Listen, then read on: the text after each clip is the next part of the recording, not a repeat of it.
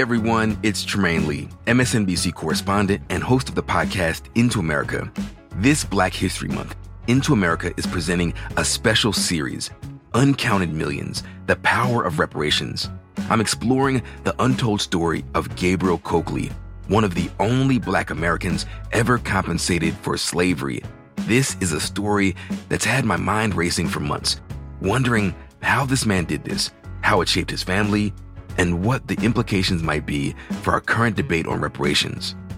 Our story begins in the thick of the Civil War, in an America torn between holding to its traditions of slavery and moving closer to its messy ideals of freedom, a moment when reparations were just as central in the policy debate as they are now. Stay right here and listen to a special preview of the first episode of Uncounted Millions, and search for Into America wherever you're listening now and follow.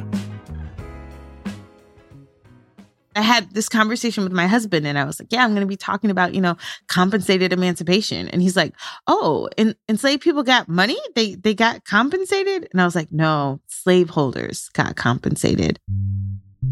It's one of those jaw-dropping chapters in history, often left out of our high school or college history books, and rarely brought up in the contemporary conversation around reparations in America.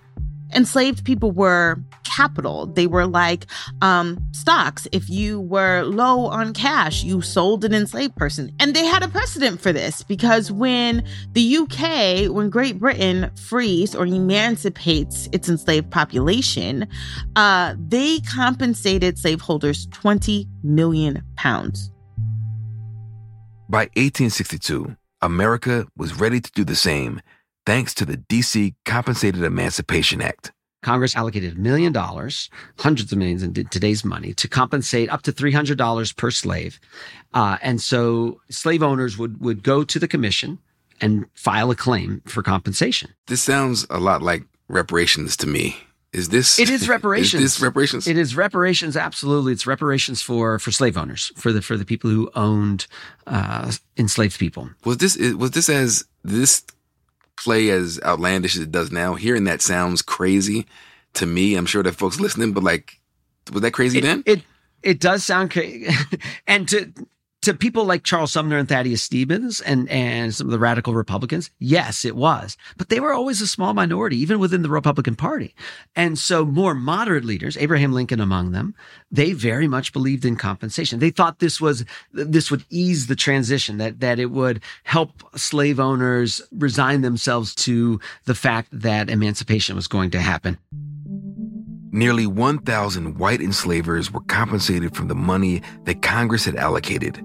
A report in the Washington Post estimated that the payout would translate to more than $29 million today. There was no money allocated for the enslaved themselves, except the $100,000 fund for colonization. So if you wanted to leave the country, Congress would support you.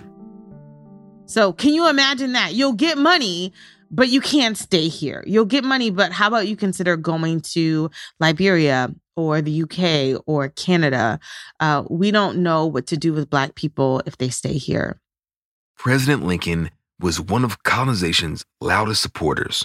But the vast majority of African Americans, free African Americans, said, no, this is our country. We deserve our freedom right here where we were born. So they resist the colonization movement pretty strongly.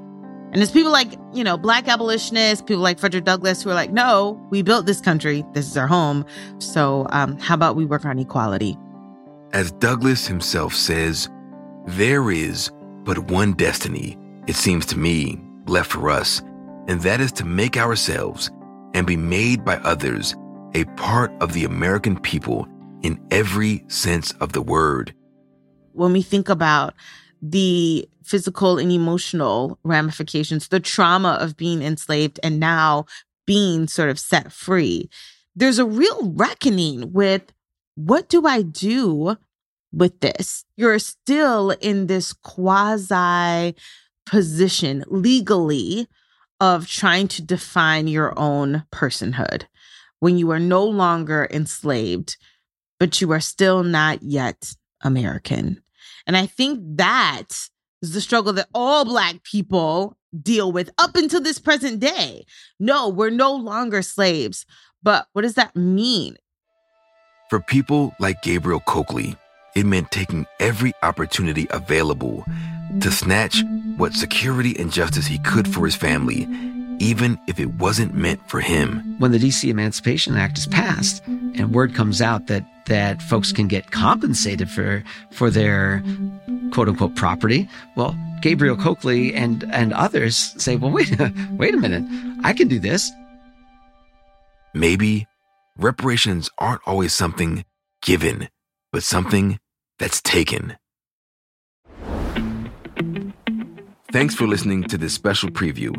Find out more about how Gabriel Coakley set out to take everything owed to him and his family by listening to the full series. Search for Into America wherever you're listening now and follow the show.